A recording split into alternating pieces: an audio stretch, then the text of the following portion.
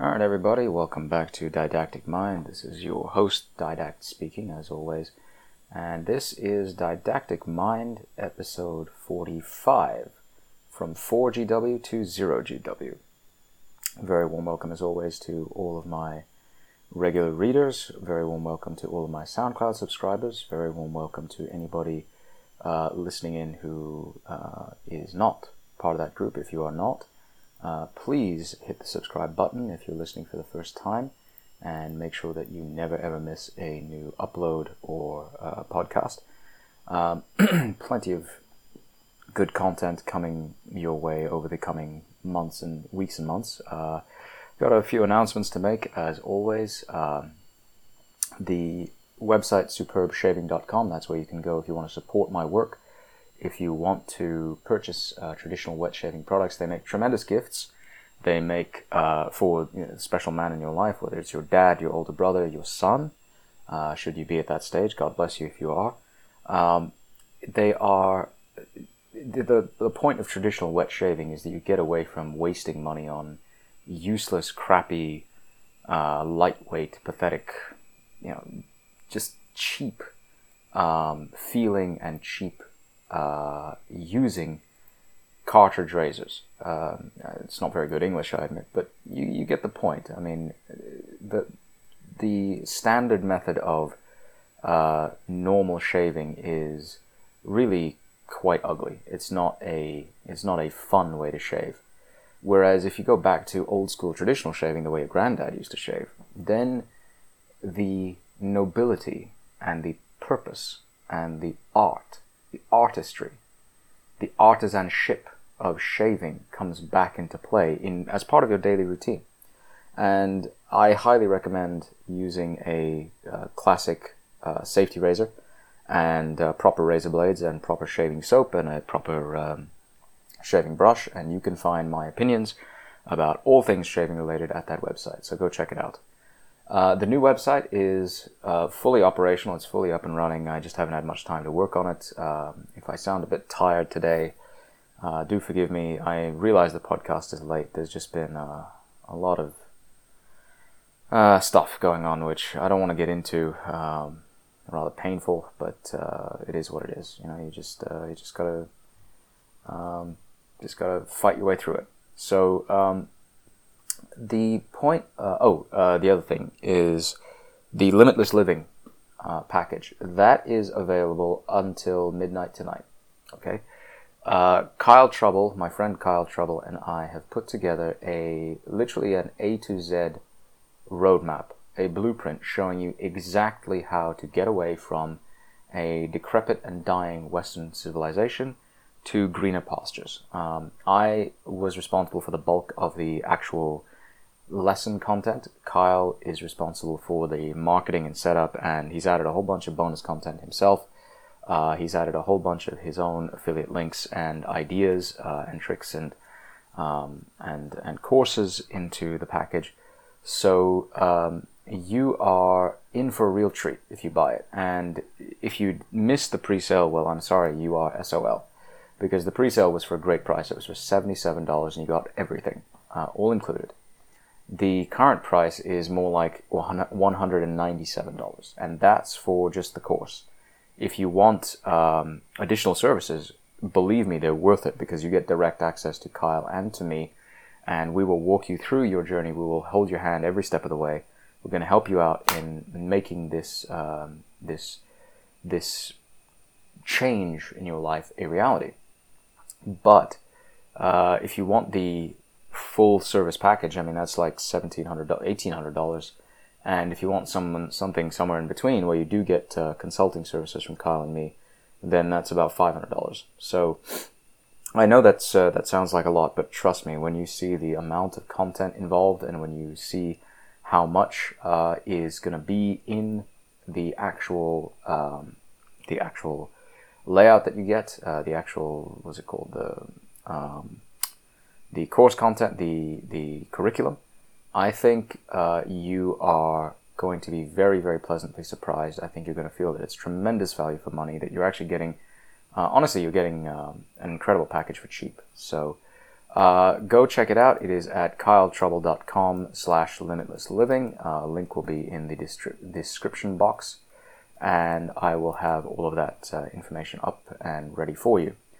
So, having gone through all of that, limitless-living, having gone through all of that, what is the point of today's podcast? Well, I am sure all of you have been paying attention to the ongoing violence in America's city streets. In particular, the riots in Kenosha, Wisconsin, recently, and the the killing of a Trump supporter in, I think it was Portland. Trump supporter killed in Seattle. Is it Portland? I believe it was. He was shot in Portland. Yeah. He was shot and killed in Portland by a group of Antifa militants. Now, the point of today's podcast is to make it very plain to a large number of Americans, and Westerners who are listening to this, but Americans primarily, that their expectations of the coming civil war are totally unrealistic. Now, what do I mean by that? If you look at the division in opinion between the radical loony left, the the fast disappearing moderate center, and the hardcore right, which is becoming more and more strident every day and is fighting back. Who makes up the right? Well, a lot of them are so-called conservatives. Conservatives, by their very nature, by the very definition of their philosophy, and you will notice I use the third-person pronoun. I am not a conservative. I don't pretend to be a conservative. I may have called myself a conservative or of conservative leanings for years, up until about, 2014, 2015. But of late, certainly for the last 4 or 5 years, I have not been conservative in any way, shape, or form. I have been very much of the hard right, and I am proud to be of the hard right. What does conservatism mean? Conservatism is not an ideology. It is not a doctrine. It is not a dogma. Conservatism is essentially a set of moral philosophies stitched together in a patchwork quilt. If you look at Russell Kirk's classic essay about the 10 pillars of conservatism, what you will find very quickly is that there is no reference to any sort of hill to die on. It doesn't exist. Conservatism is a very wishy-washy grab bag of moral principles, but it doesn't draw any lines in the sand. Conservatism doesn't say anything about defending a nation. For instance, if you look through Kirk's 10 principles, they do not say conservatives stand in defense of a nation. It doesn't say that. What it says is conservatives stand in defense of, believe in community. It doesn't say stand in defense of. It says believe in community. What does that mean? What is a community? Can people come in and out of that community as they will, as they wish? What is the point of a community? Who defines the community? A nation is very clearly understood. Nation, as I have said many, many times before, and this is not my formulation, this comes from our beloved and dreaded Supreme Dark Lord, peace be unto him, Vox Dei. A nation, the very term, is rooted in the Latin, or actually the Italian noun, which comes from the Latin, natio. What does natio mean? Or natio, depending on how you pronounce it in Italian. Natio means birth, literally. So a nation is defined by birth. Originally, that was always the case. The Romans defined Roman citizenship based on birthright.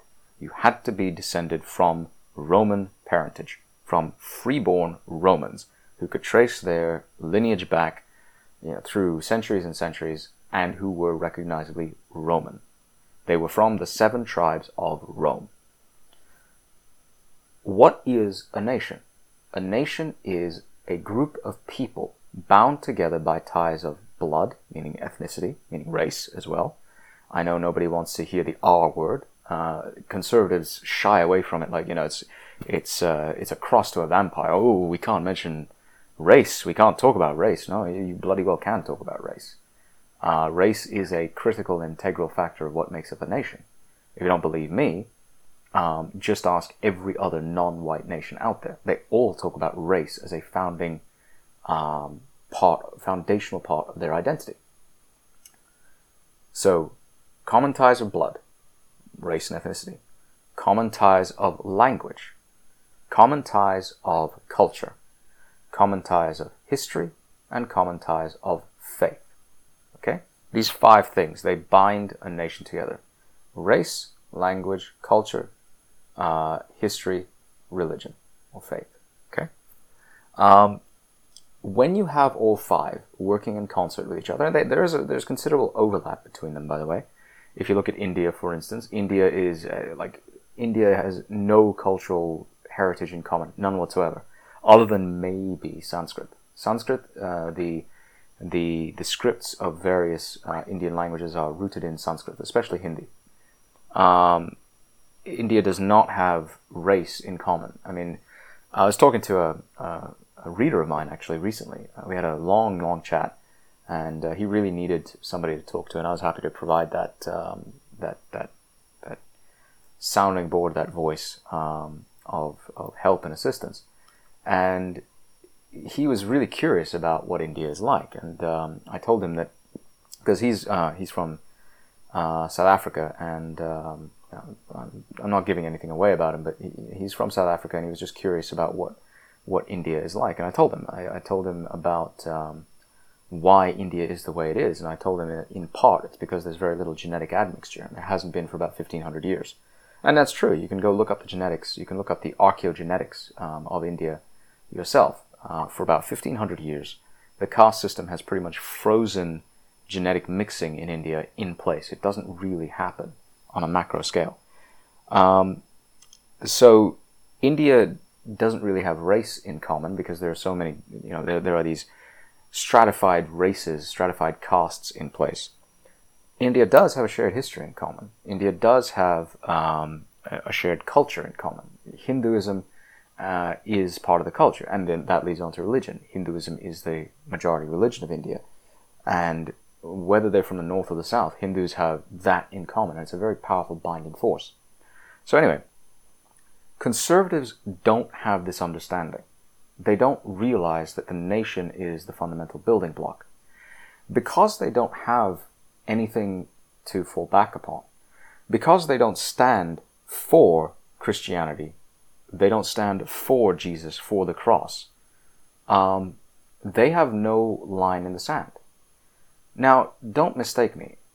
I'm well aware that there are a number of conservatives who would listen to this podcast and be outraged. They'd be like, what the hell are you talking about, Didac? We are hardcore Christians. We are evangelicals. We worship God. We worship God the Father of Jesus Christ of Nazareth. What are you on about? You're totally off base. Let me be very clear.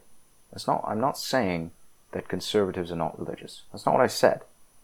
What I said was, religion is not one of the foundational principles of conservatism. Okay? You don't believe me? Go look up Kirk's essay. That's all you have to do. I'm not making this crap up. The 10 principles of the conservative mind, or whatever it's called, you can go look it up. It's all right there. Conservatives believe in a natural moral order. That's pretty much all he had to say about it.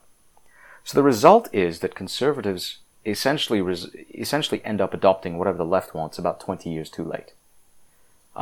Conservatives keep saying, oh yeah, you can't go farther than this, and if you go farther than this, we're going to react. And then the left goes farther, and nobody ever reacts. And then conservatives say, oh, but you can't go farther than this, and then the left always goes.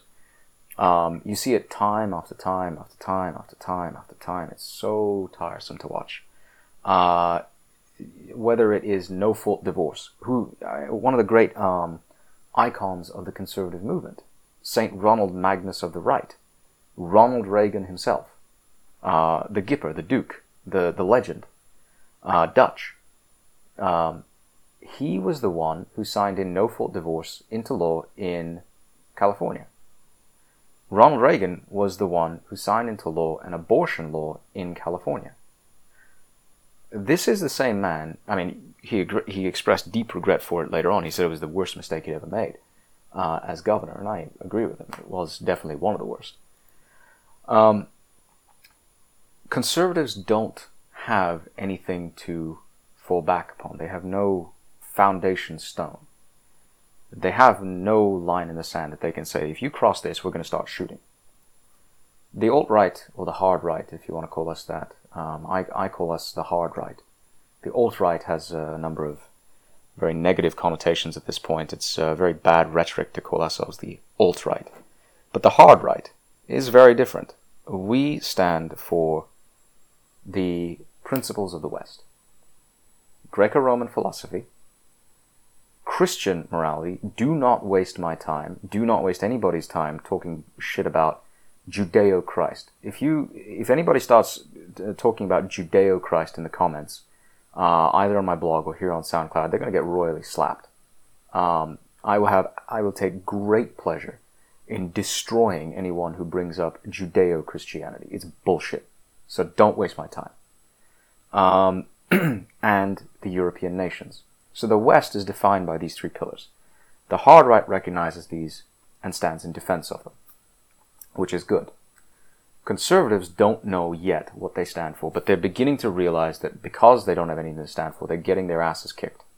However, most conservatives in suburban USA are still clinging to the delusion, frankly, that when Antifa comes knocking in rural suburbia, or in the rural areas and in suburbia, and even in some of the bigger cities, they are going to get their asses handed to them.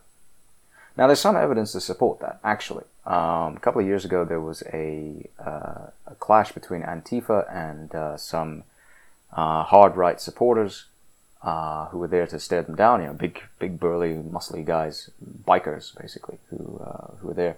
And of course, Antifa tried to crash the Sturgis rally. Oh boy, was that a big mistake. Can you imagine a bunch of BLM activists, Black Living Menace activists, and panty-fags going up against a few thousand bikers? I'm surprised nobody got his teeth smashed in. But at any rate, the conservative people out there in sort of the red state and red county areas keep saying, if they come to get us, they're going to get shot because we have all the guns, we have all the ammo. You're going to get your ass kicked. So don't even bother. And you see a lot of this, particularly on boomer blogs. Kim Dutoit, I don't want to pick on him because I actually like his writing a lot.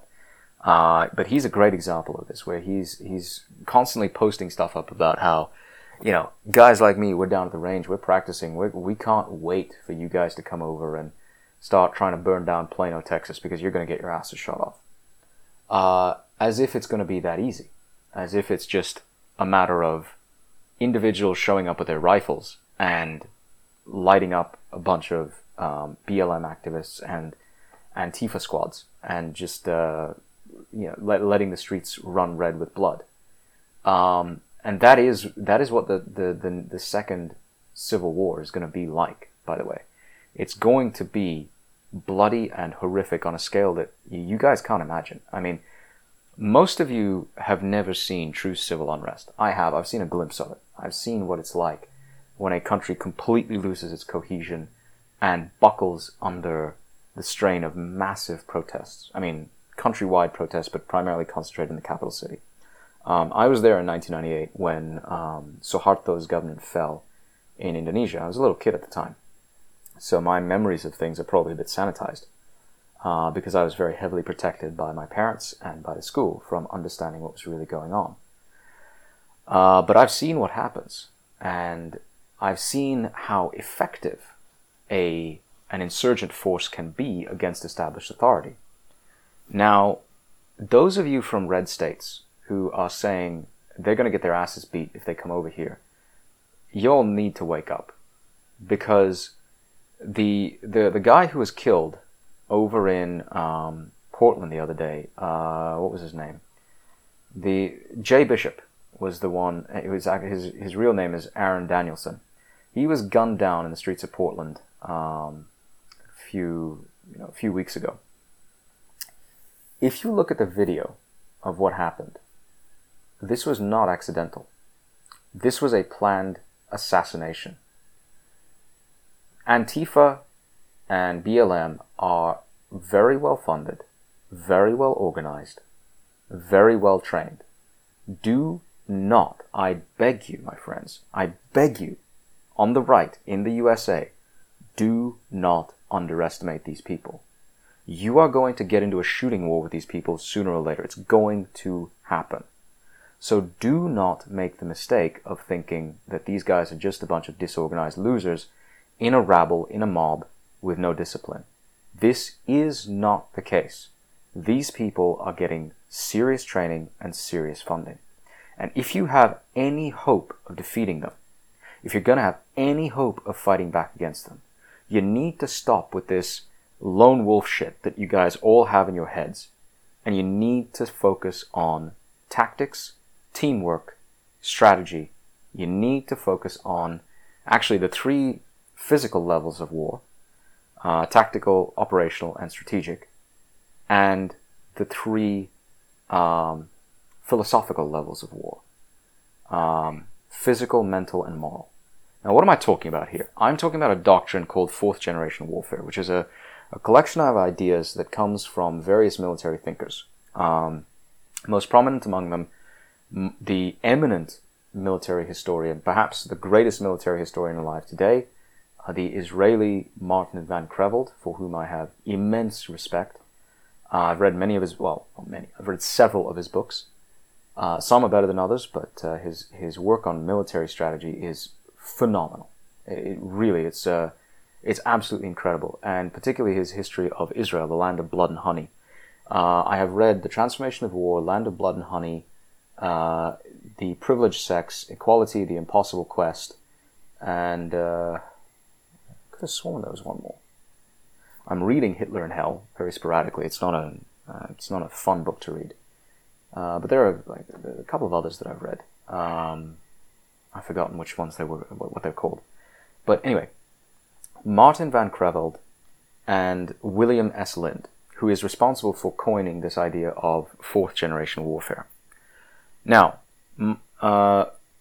it's not just William S. Lind who came up with the term. With the doctrine. But he builds on the work of Colonel Thomas X. Hams.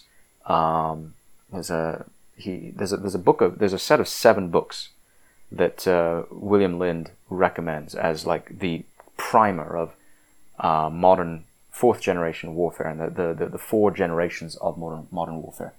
There is in fact a lecture that he gave. He has been invited to speak at the U.S. Marine Corps Research Center in, I think, Quantico, is it? Forgive me if there are any of Uncle Sam's misguided children listening. Firstly, forgive me if I got the location wrong. Secondly, Semper Fi. Thirdly, thank you from the bottom of my heart for your service and for your patronage here on the podcast. I love you guys. I love listening to you tell your stories. I revere your traditions and your code, and I take it as a very, very personal honor that several of you listen to what I have to say, that you read what I write. So really, sincerely, thank you so much for stopping by and for commenting. But William Lind has given a lecture repeatedly at for the Marines, where he talks about these 4 generations of warfare, and his ideas were so seminal and so critical that 2 different Marine commandants incorporated his ideas into their training doctrines. I forget if it was, I'm pretty sure it was General Al Gray, who ordered a rewrite of the Marine Corps tactical manual, and it's called, what's it called? Fleet Marine Force Manual 1. Strategy, I think it was called. And it is literally the foundational book of all tactical and strategic doctrine for the U.S. Marines. It incorporates many of the ideas that William Lind and others talk about. Now, what are those ideas? Essentially, I'll link to Bill Lind's lecture notes, the actual lecture transcript, which is available for purchase on Amazon in the description box. And I'll also link to his excellent novel Victoria. It's a fictional book. It's a fiction book, and it it predicts the future of the USA, applying the paradigm of fourth generation warfare. Phenomenal book, highly recommended. So, what are the four generations of modern warfare, or the four generations of warfare? The first generation is massed infantry tactics, and this is how war has been fought for about 1600, oh, more than that, for about, since there was a concept of warfare, pretty much. Essentially, what you have is massed infantry formations smashing into each other. That is the Western way of war. I mean, we're talking hoplite warfare, we're talking legionary warfare, we're talking the Spanish tercios, we're talking pretty much every infantry formation up until the advent of a certain Gustavus Adolphus on the battlefield. What does this mean?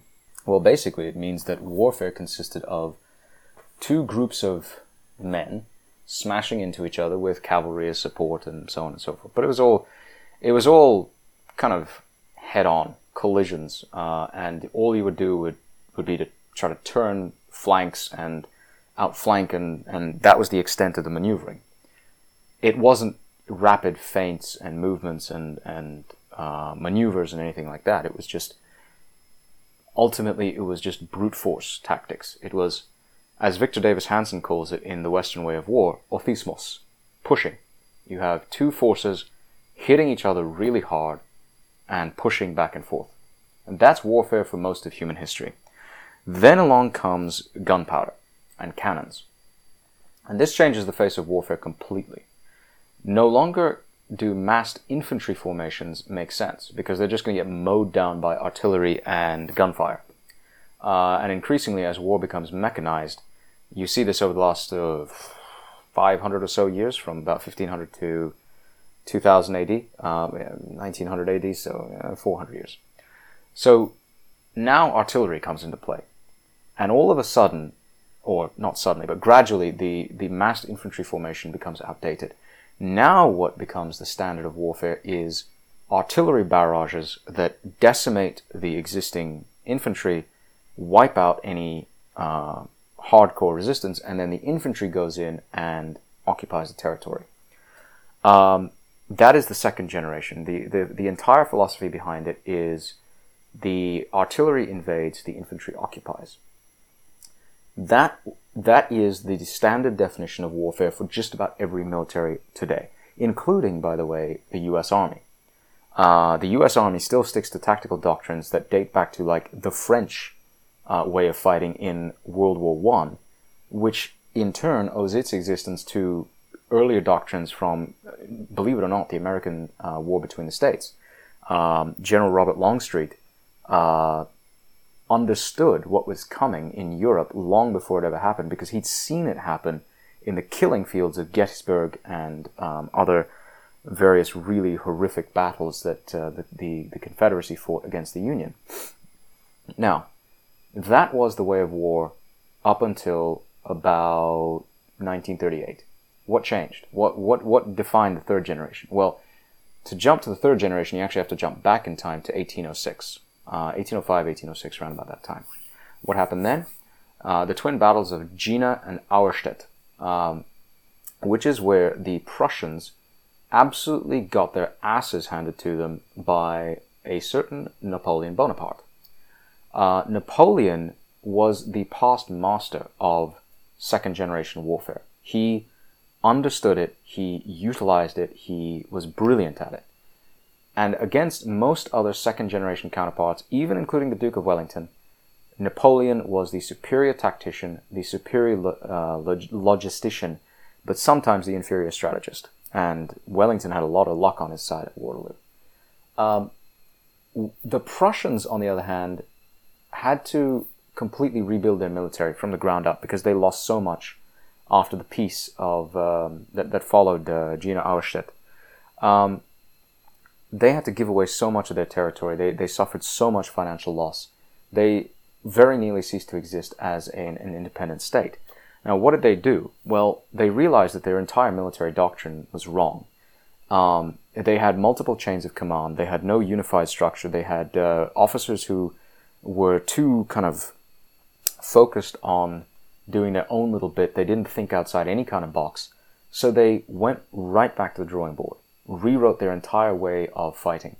They came up with training methods and exercises that required their officers to disobey orders in order to achieve objectives. Can you imagine that? Germans disobeying orders lawfully given by superiors to achieve an objective. That is unthinkable today. But that's the Prussian way of fighting. They concentrated instead of this idea of just massed artillery barrages and mindlessly sending in infantry to mop up what was left. They concentrated instead on the idea of maneuver warfare, where you basically send probes into enemy strong points, into the enemy area. You use light infantry, reconnaissance, lightly armored cavalry to figure out what's going on. You use scouts. You use integrated command structures. You use a great deal of individual initiative. You use lightning-fast strikes. You use constant innovations in tactical thinking on the ground. You give local commanders great autonomy in figuring out how to fight. This is third-generation warfare, and its greatest and clearest expression was Blitzkrieg, because the Prussians were behind the German reunification under Bismarck. By 1870, the Prussians had completely rebuilt their state and their empire, or their nation, if you will, their military. And from 1870 to about 1905, they were very much in the ascendant in the German military high command and in the German aristocracy. The German way of fighting in World War I was a direct reflection of these third-generation ideas, these ideas of third-generation warfare, of maneuver warfare. Forget the Schlieffen Plan, which was second generation to its core. It was just, timetables and moving shit from one place to another and railroad schedules and all of that. Other generals from the Kaiser's top brass were schooled, inculcated in this way of warfare. And the reason they couldn't really bring it to bear was because Germany didn't have the industrial capacity to fight multiple fronts of allies with industrialized war machines at their disposal. The Germans toward the end of the war were reduced to using horse-drawn wagons, whereas the British and the French and the Americans were using tanks. British and French especially. Now, the Germans learned from this, and in World War II, they began employing these blitzkrieg tactics, which were so effective. Most people don't realize this. There's a superb book by, I think, Robert Doughty. It's a bit of a dry read, but it is actually very, very good. It's called The Seeds of Disaster. It's one of the 7 books of the canon of fourth-generation warfare. Bill Lind goes into this. In that book, I think it's Robert Doughty. I could be wrong. I mean, I'll provide a link to the author, so you can correct me later if I'm wrong. Talks about how the French actually had more tanks and better tanks than the Germans did along the Maginot Line, but they couldn't use them for anything. Why? Because the Germans comprehensively outmaneuvered them by storming through the Ardennes, through the Ardennes mountains and the mountain passes, and just encircling them and wiping them out piecemeal. The German expression of blitzkrieg is third-generation warfare. It is maneuver warfare. It is lightning fast, individual initiative. The Germans actually, in World War I and II, had a very dim opinion of American soldiers, except for U.S. Marines. They thought that the American soldiers were overpaid, over-equipped, undertrained, and lousy fighters. The Germans regarded themselves as the best trained troops on the field. If you want to look to a more modern application of maneuver warfare, you can look at some of Ariel Sharon's tactics in the 1973 Yom Kippur War. And I'm pretty sure he was also responsible for some serious maneuvering in Sinai in 1967, in the Six-Day War. The Israelis really lapped up the idea of third-generation warfare because they needed to. They needed to be able to outfight their Arab opponents. And they learned it very well. Now, what happens when you move from this decentralized structure of third-generation warfare, which sends out probing tentacles everywhere, is highly trained, is highly motivated, is well-equipped, and remove the legitimacy of the state? What happens then? You get fourth-generation warfare, which is what we're seeing on the streets today, where you're seeing individual actors, well-funded, well-supported groups of people, and entire organizations fighting wars in the streets. These people are fighting maneuver warfare, and they're fighting it on all three levels of war. This is another fundamental concept of fourth-generation warfare. This comes from John Boyd, Lieutenant Colonel John Boyd, U.S. Air Force. John Boyd was a legend in the service. He is, as far as I'm aware, he's the only Air Force pilot that is really universally respected and regarded by the U.S. Marine Corps. There's a statue of him in their research facility.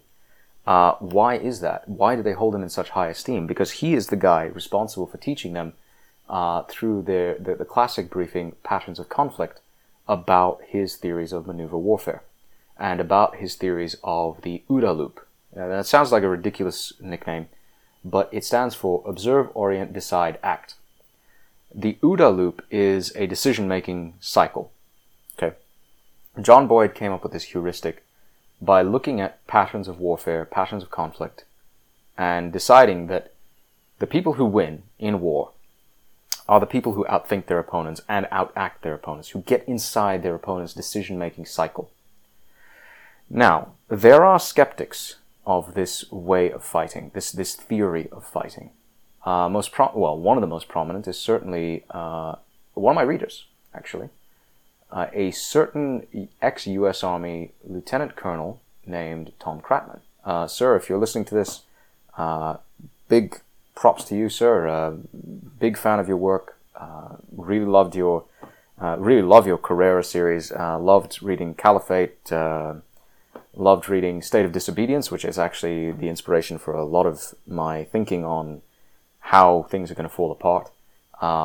Can't wait for your next book in the Carrera series, and hopefully we will get a chance to chat in one of these podcasts in the future. I'm very, very much looking forward to that possibility.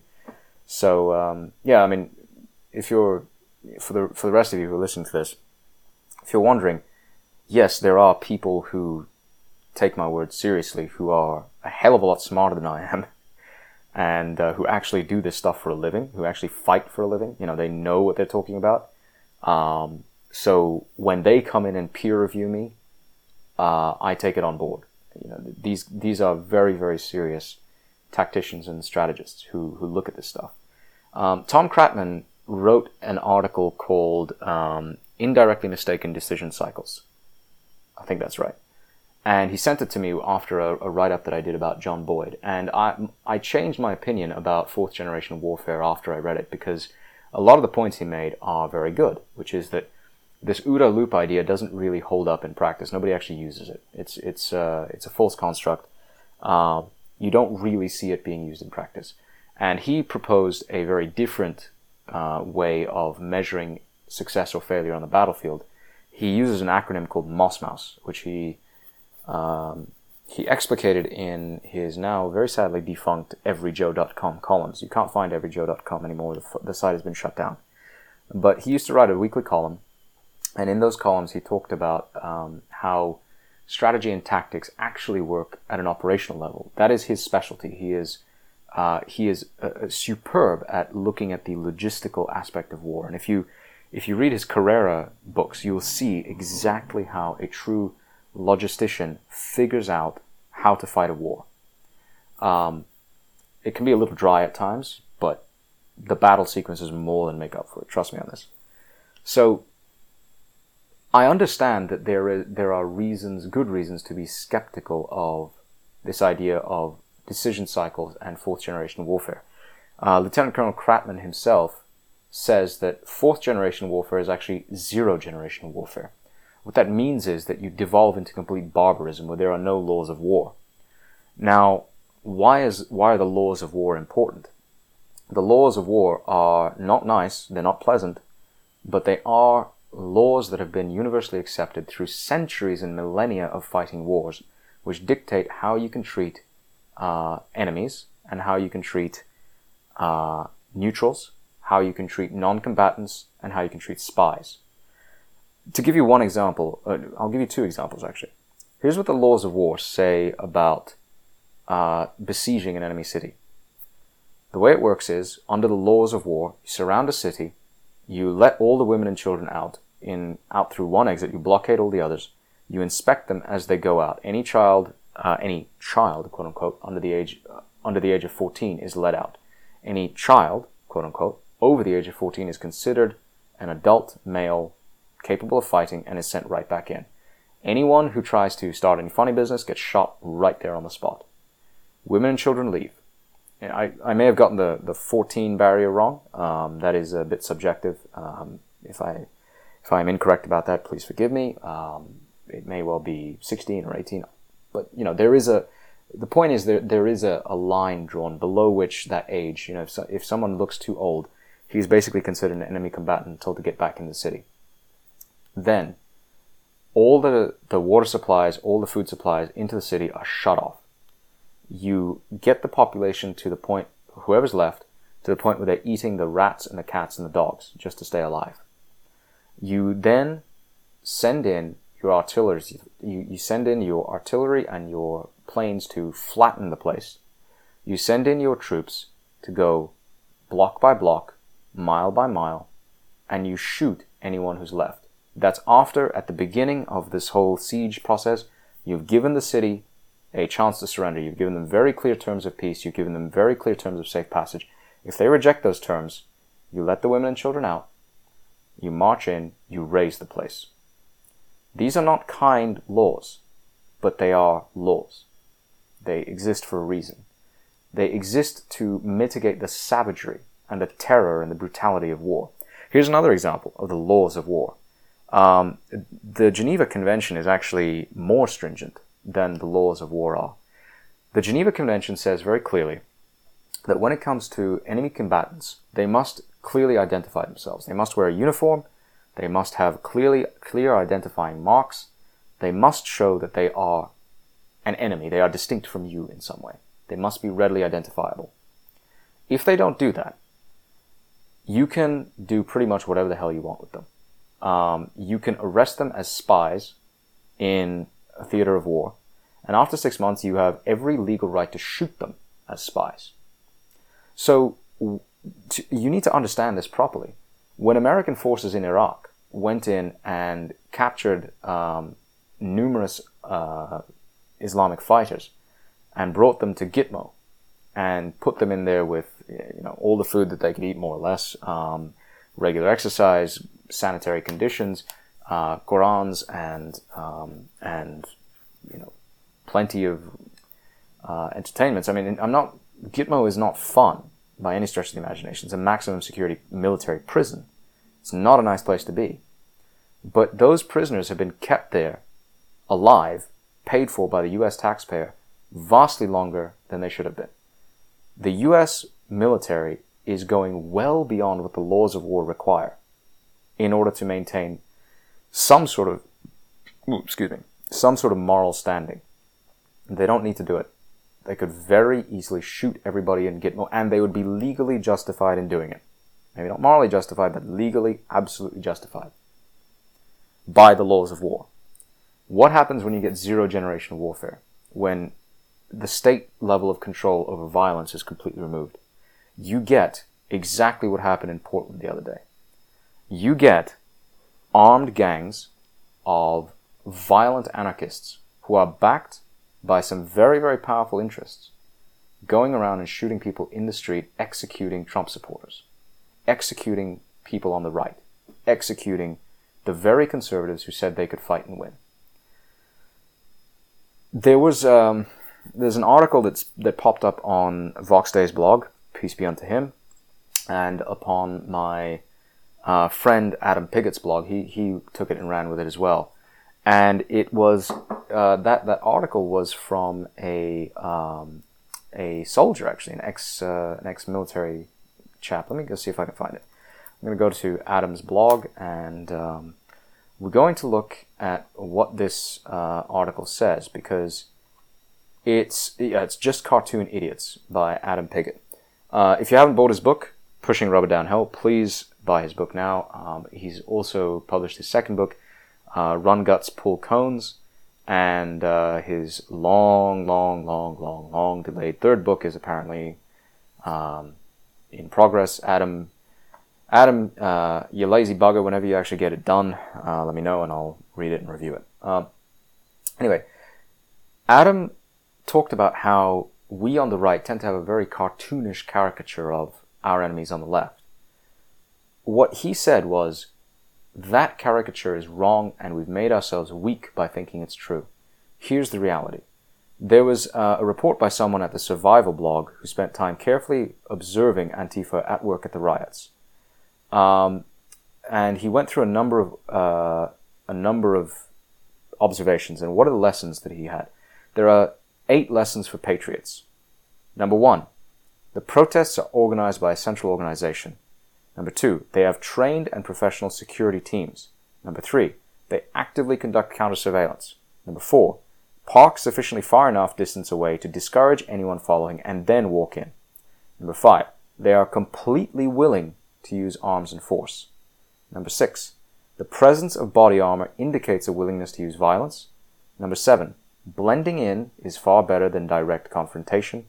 Number 8, have a fully stocked and ready first aid kit, such as Bear FAK. Now, look at what some decorated veterans with combat experience said about confronting these guys. But in all the training that I've been through in my life, I've never been in one where in the first 5 seconds of the scenario, you're blinded with a strobe light and sprayed with pepper spray. That changes everything. They were throwing these rocks from 15 feet back in the crowd. You couldn't see who the F threw it, etc. Things like that. It's just a good talking point for guys that carry concealed, but you need to think through all these different scenarios. It got way worse after that video ended. They chased us for 11 city blocks.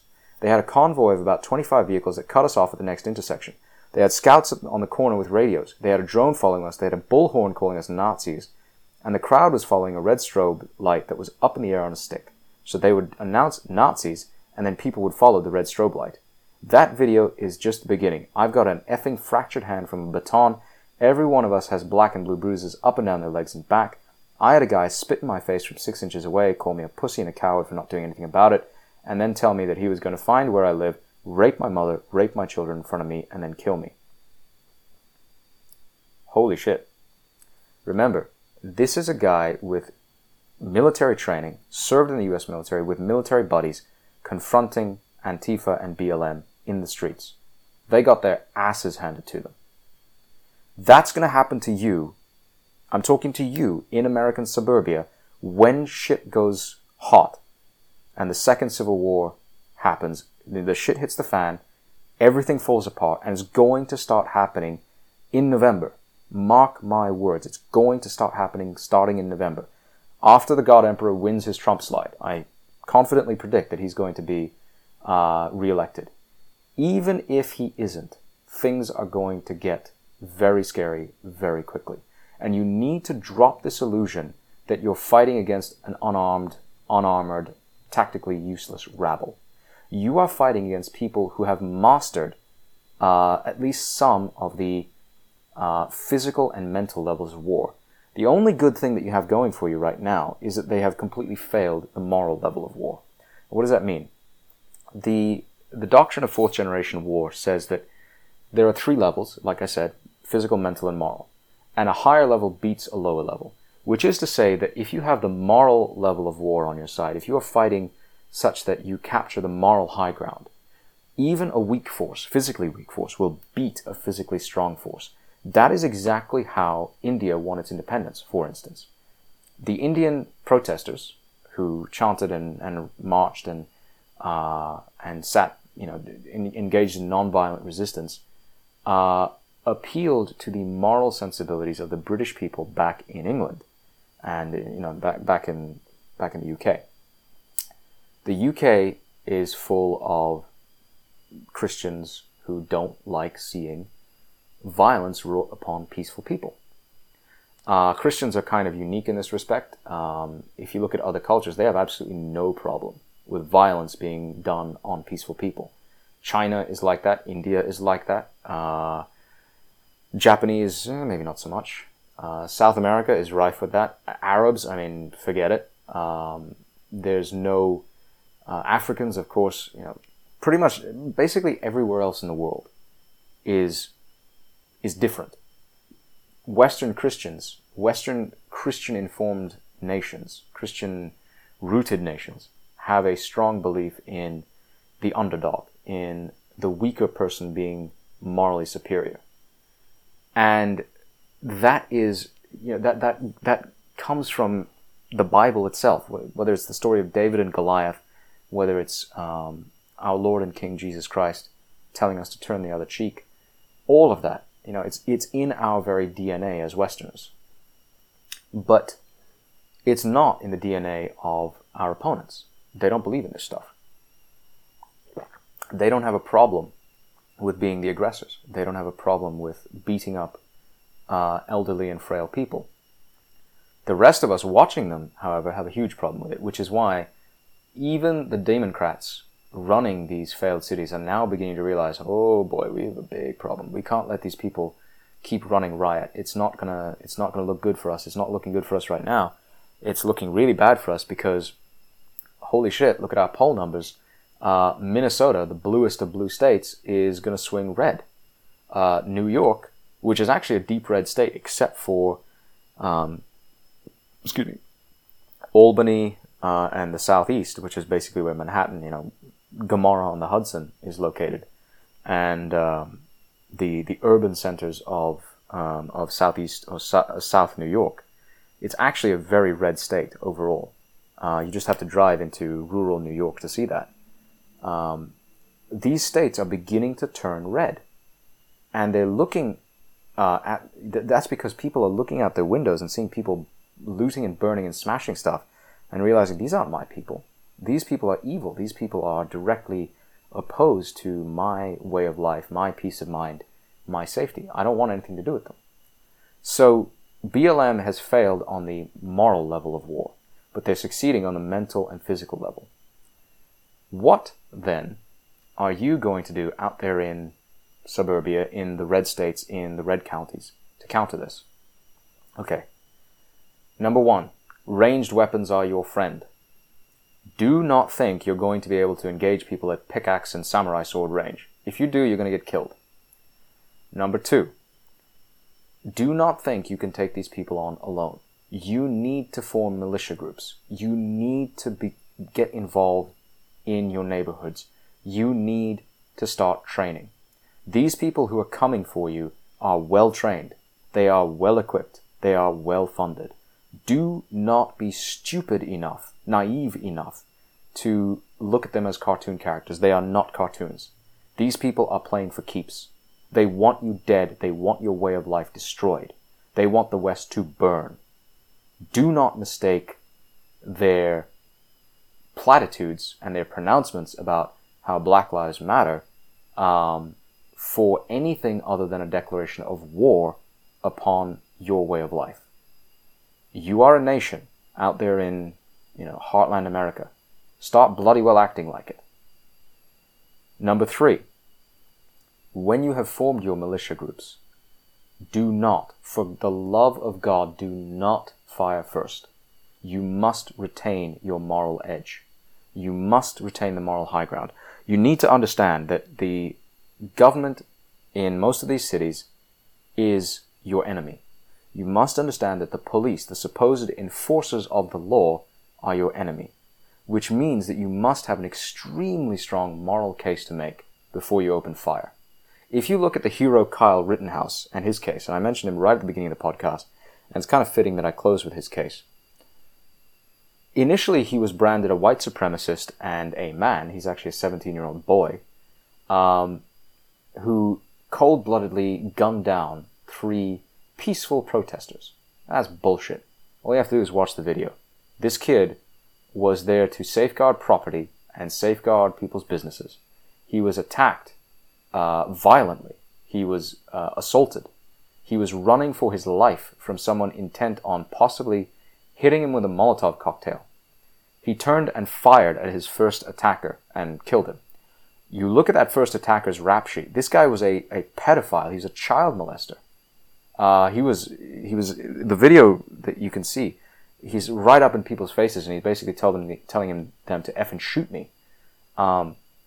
This guy he was seriously disturbed, deranged, and what you're looking at is a young man forced to defend himself, and in the process gunning down literal Luciferians, people in service to Satan, in service to Lucifer.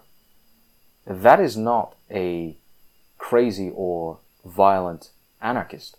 That's a hero.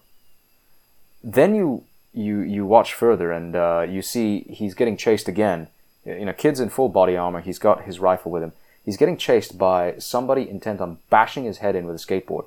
He trips, he falls, he gets hit a few times. He gets the guy with the skateboard swings, connects with him at least once.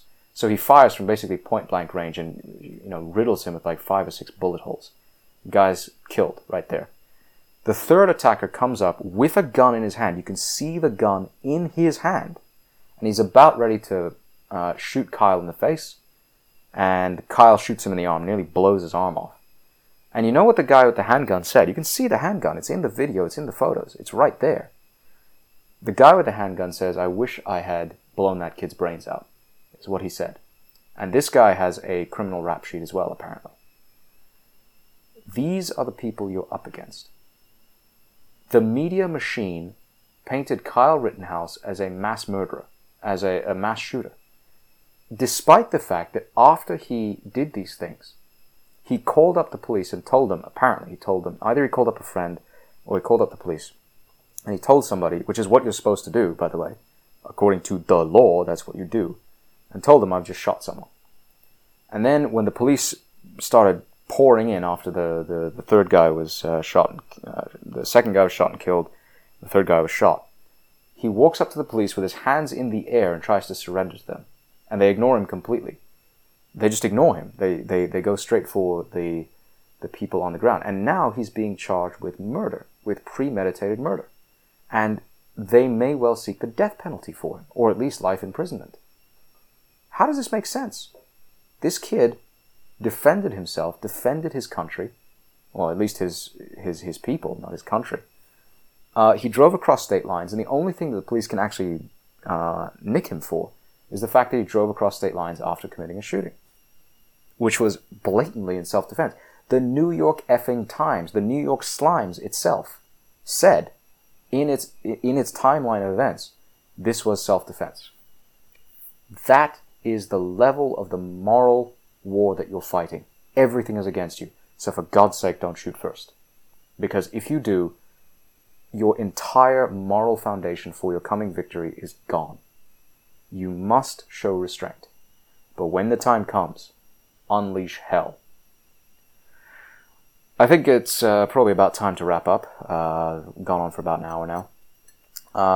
This, I know, is not exactly one of the most uplifting podcasts I've ever done, but I think it was necessary to go through in detail a lot of these things and to explain why so much of what we are told about the forces of the regressive left is wrong, and why it's necessary to inform ourselves and to keep ourselves ready for what is coming.